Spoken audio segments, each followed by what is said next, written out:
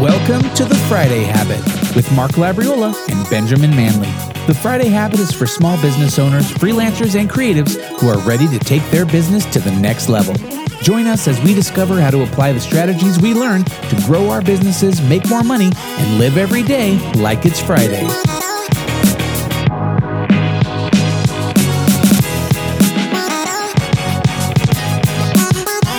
All right, guys, welcome to the show. Mark, how's it going? Oh, I'm doing so good. Awesome. Hey, we have a good guest today that we're going to be talking to. Aditya Varanasi never dreamt of being an entrepreneur until he was faced with a choice: take a risk or sink back into corporate America. Today, he's the founder and chief executive officer at Awarity, where they disrupt the advertising industry by making world-class marketing more affordable and sustainable for up-and-coming companies. He spent 14 years at PepsiCo, you might have heard of them, where he pioneered new ways to unlock the power of digital media across a wide range of brands, including Cheetos, Cracker Jack, and Lay's Stacks. Aditya, welcome to the show. Hey, thanks so much for having me. We're glad to have you. And Mark, just, while we're doing would you rathers like we do at the beginning of the show. Yeah. Which one? Cheetos, Cracker Jacks, or Lay's Stacks? Ooh. Which one are you going to reach for? Okay, listen. I like a good Lay's stack, but I'm more of a Pringles guy. No offense. Okay. What? I know. All right, that wasn't one of the options, man. That's not how this game works. That wasn't. Yeah, you got three choices. Yeah. All right, Mark, I don't want to hear any more. How about you, Sorry. Aditya? What's your choice? Yeah, I got to go with Cheetos. Yeah. Puffy or regular? I'm a Puffs guy. Okay. Nice. Yes. I like the natural Cheetos, the natural Cheetos puffs with the white cheddar. Yeah. Those are delicious. Those are good. Yeah, I'm going Cheetos. Spicy Cheetos too. Delicious. Mm-hmm. That's what my kids would reach for, especially my son. He would go for the spicy Cheetos for sure. He likes the heat. Yep, all the way. It's like literally one of the only snacks out there. When you eat it, it takes you back to like when you were a kid. Yeah, totally. Yeah, it's like that, or maybe a Twinkie. Yeah, maybe ice cream, or but not many. A gusher, a fruit by the foot. Yeah. But those frozen ice pops, you can buy a bag of like 100 for $1. Do you remember those round ones where you had to snap in half? It was like the round. It was like the round tube filled with popsicle juice, and you'd have to break it in half to get to it. Yeah, that was a good one. Okay, well, hey, here we are. So I would love to hear a little bit about your story and kind of how you got into marketing. You went to some prestigious schools, and then I kind of want to just kind of hear that journey a little bit, and then really that crossroads. I think a lot of our listeners, they might be side hustling, nights and weekends, working their own thing, whether it's, photographer, or videographer, or creative graphic designer, or something like that. And then they work a day job.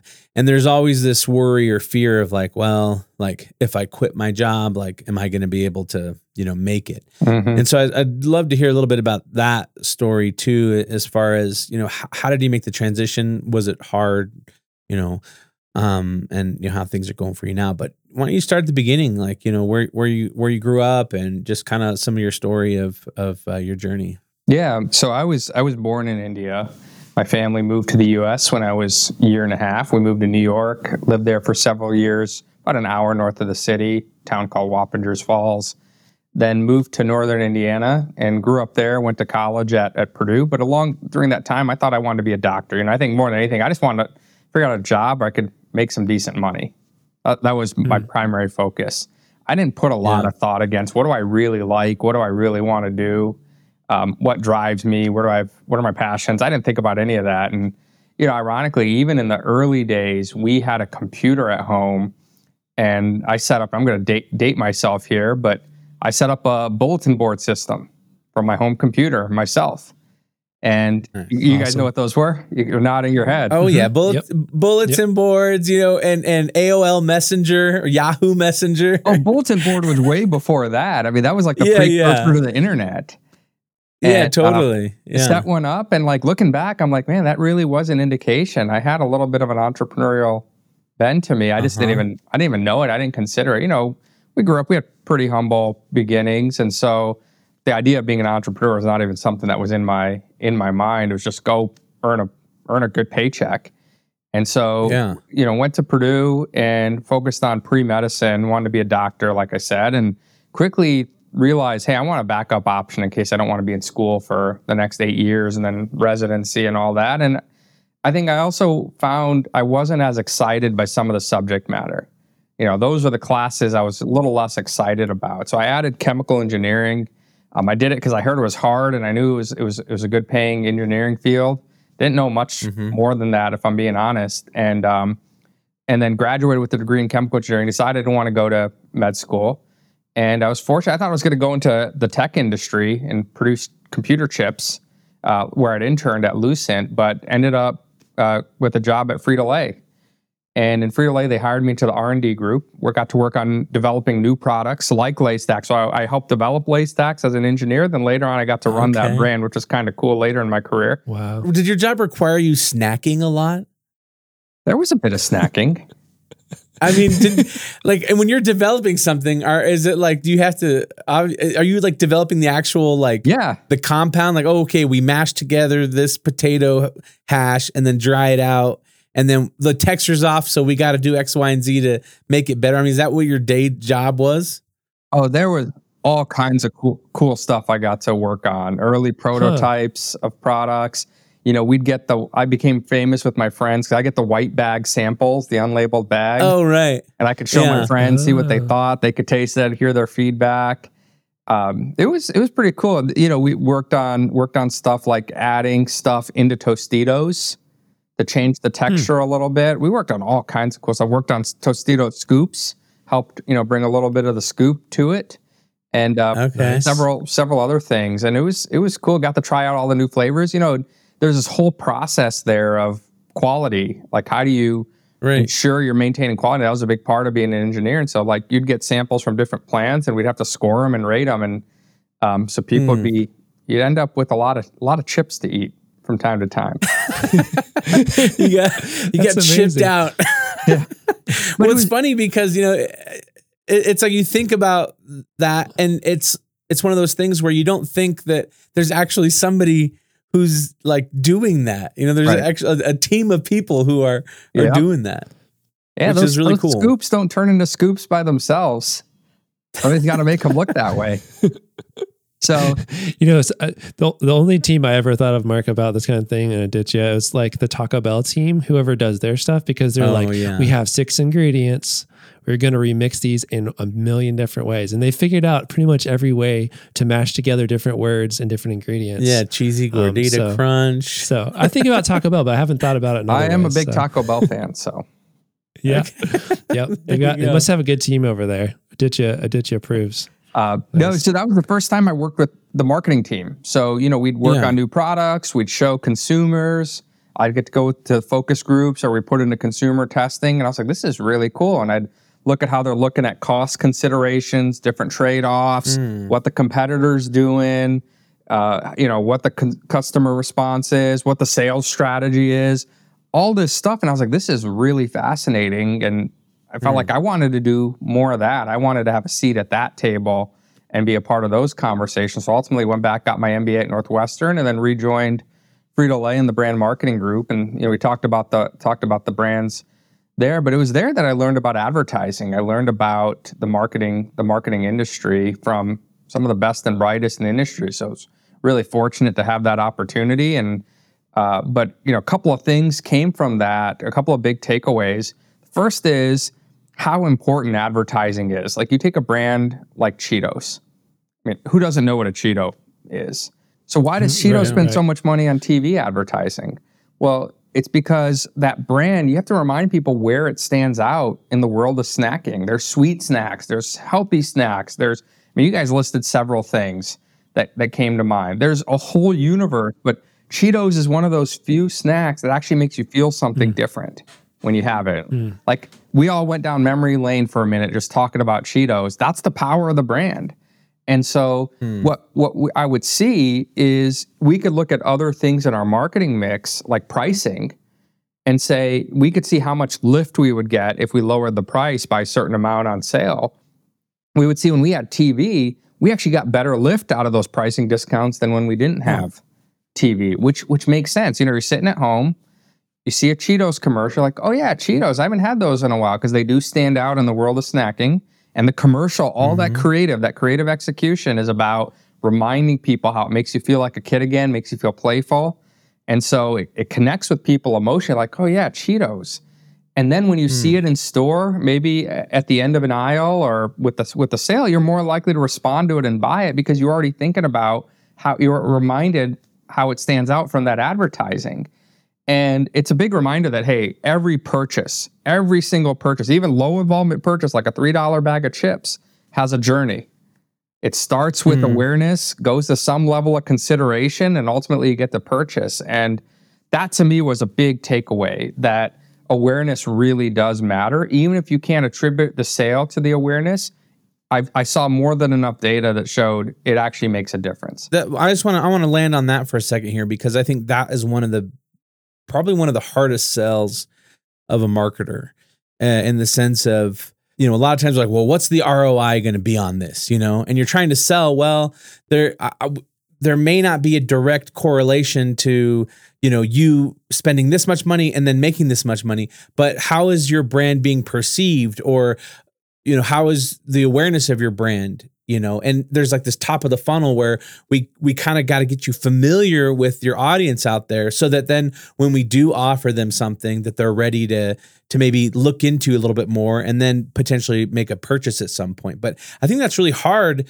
to sell that idea of saying like, hey, it's about the brand awareness, which is really important, because you can't always attach an ROI to that like spend for awareness. Yep.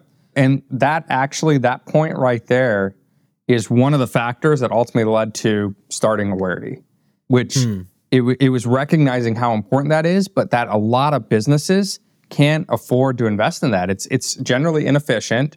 If you're a smaller business and you have a smaller footprint, well, DMA level radio or TV doesn't make sense, because you're going to be serving a lot of ads to people that won't even come visit you.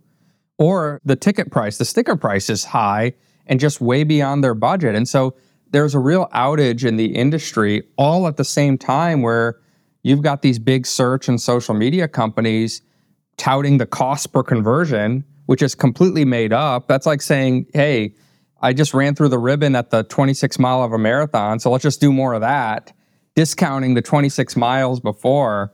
And so people are starting to gravitate to, well, I need good ROI, and ROI is only conversion.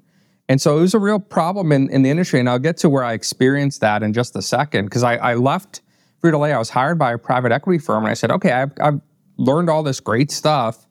I'm running this new business that's new to the world for this private equity firm. Let's try that Frito-Lay playbook. And I was looking at how do we drive some awareness. And everything I wanted to do was just way too expensive, way too inefficient. It was hard to track. The private equity firm had raised plenty of money, but I didn't feel like it was responsible to spend a ton of money until we kind of had a better sense on how the business was going to work together, how the full marketing funnel was going to work. So I put a little bit into banner ads, and we got some good results, but it wasn't enough. We had to sustain it for longer. I eventually parted ways with that firm and started Awareness. And it was really that experience of seeing how small businesses struggle to build awareness because it's inefficient, it's really expensive, it takes a lot of time and energy, so it generally goes neglected. And then these businesses pour all their dollars into social and search, which are really saturated. But let's take a step back. They're great channels.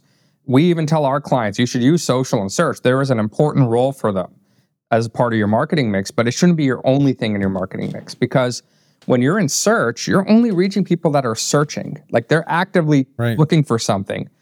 If you look at Google search and they have data on what people are searching for, it's a very small number of people every day that are actually looking for specific topics. And so what are you doing to drive more search? You have a captive, finite audience. You're going to limit your growth if that's all you're relying on. Even social media, with so many businesses pouring dollars in there, less than half of social users are even in the platform daily. And so if you tried to advertise to me on Facebook, you probably would not reach me. You'd have a hard time reaching me because I see very few Facebook ads because the time I'm in there is very little. And so Right. It's not the best ad channel for building awareness. It does a lot of stuff great, but it's not the best ad channel for building awareness because it has fragmented usage. Here come banner ads. I had some success with banner ads at Frito-Lay. We're able to track things. We're able to run tests where we expose certain people to an ad, certain people not, and we saw great results from that on different brands. Cracker Jack, Cheetos did it on a few of those.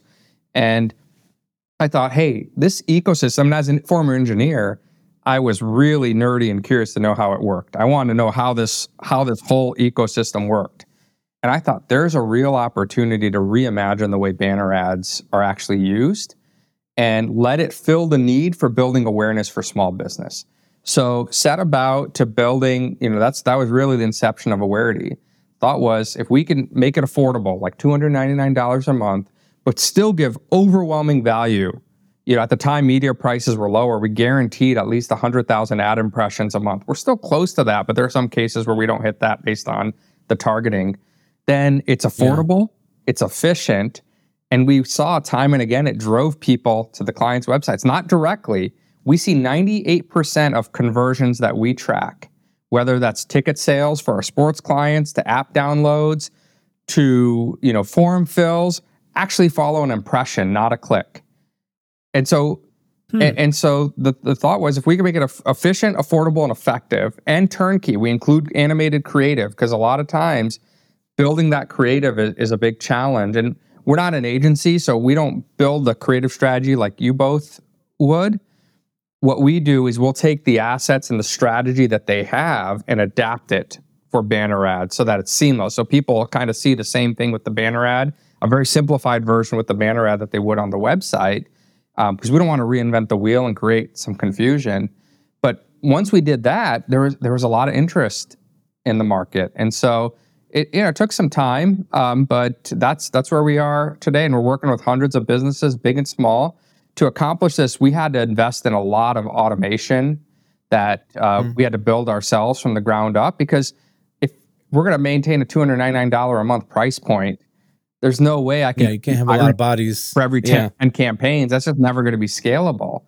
And so we had to do, and unlike an agency, it's not like we have a retainer or we're charging labor, none of that. I mean, we're trying to make this all in $299 a month. So we had to invent a lot of automation and optimization and different software to make this easy. We built our own reporting system that automatically updates, so we don't need to manually do that. Clients can log in and see it. And it didn't all happen overnight. We built it step by step by step by step. And there's still things we're building just for this phase. But then we've got pretty ambitious plans of where we're going to go from here. But that's kind of the story on how we got to where we are.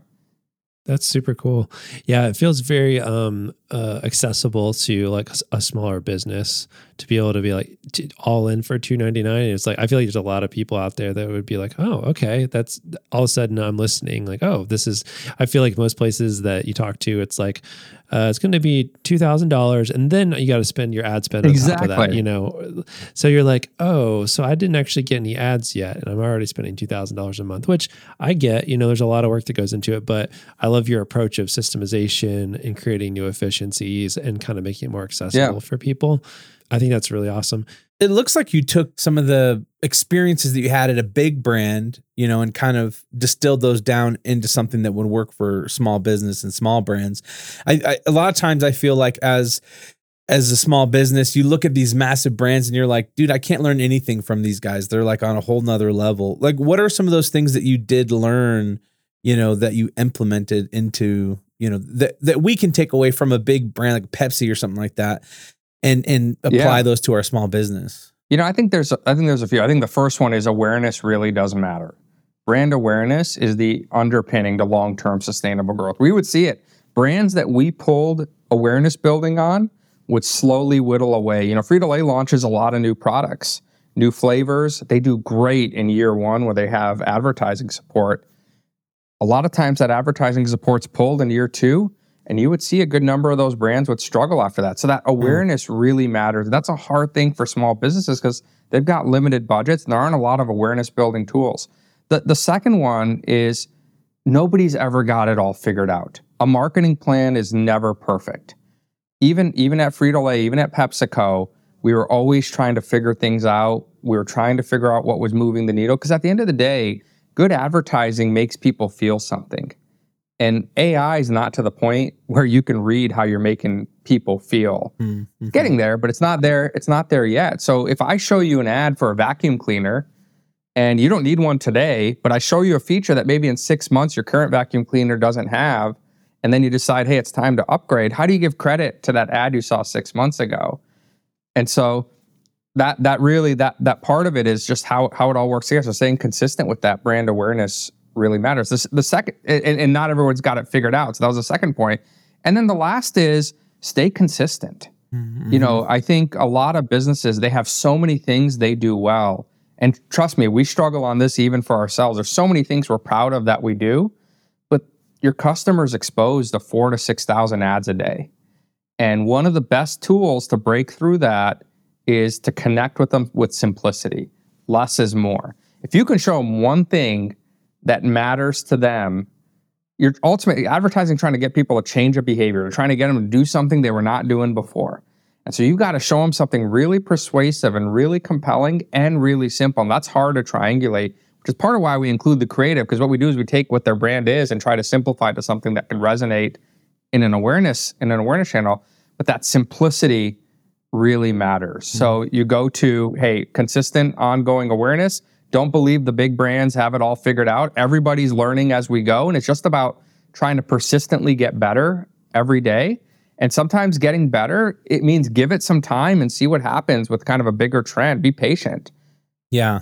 And that's, again, like, right, as the marketer, we're all sales guys here to some extent, right? So that's like the thing that you're always trying to cast that vision and, you know, explain to people it's not always about the destination, you know, it's about all the things that happen in between, and for us to stay focused and stay consistent on these things. But it's hard to convince a CEO or a business owner of these things because they just want to see results. They want to see clicks and they want to, see leads coming in and deals closing. And you're trying to express like, hey, like there's a foundation we have to build so that we can, reach the goals that we need to reach. And it's just not going to happen overnight. So, and this is, I hate to say this because it's not a pure black and white answer, but I think there's a lot of accuracy to this. The people that get that and embrace that are the people that generally have better long-term success. Mm. It's like anything in life. Great things take time to build. Building a brand takes time, and it's an ongoing effort. You don't just build it and stop. Yeah. You have to keep building it because there's always other brands coming from it. We had when the pandemic hit in March of 2020, we had a handful of clients that were shut down. They didn't have cash flow to shut down their campaigns. We had others.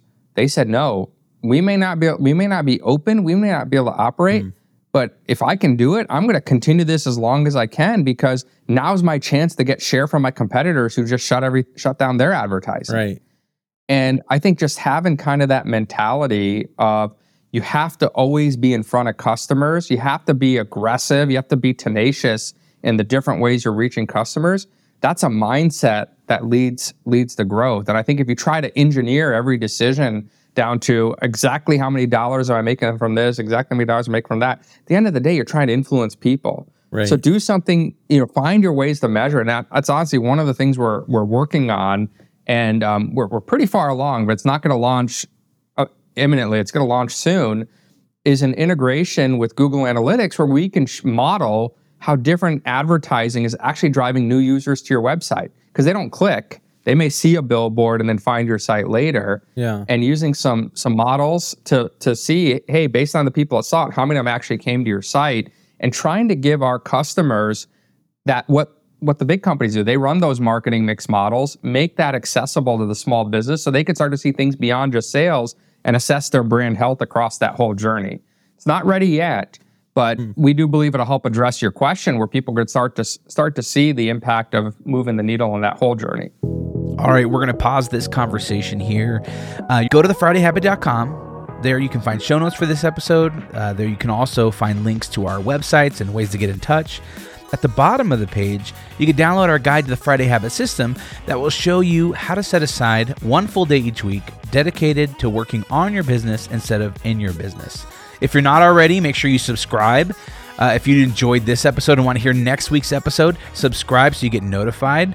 Also, leave us a review in Apple Podcast app or wherever you listen to your podcasts. And if you want to potentially be on one of our episodes with a question you ask us, go ahead and record a quick message in your phone, voice memo, and email it to hello@thefridayhabit.com. Until next time, live every day like it's Friday.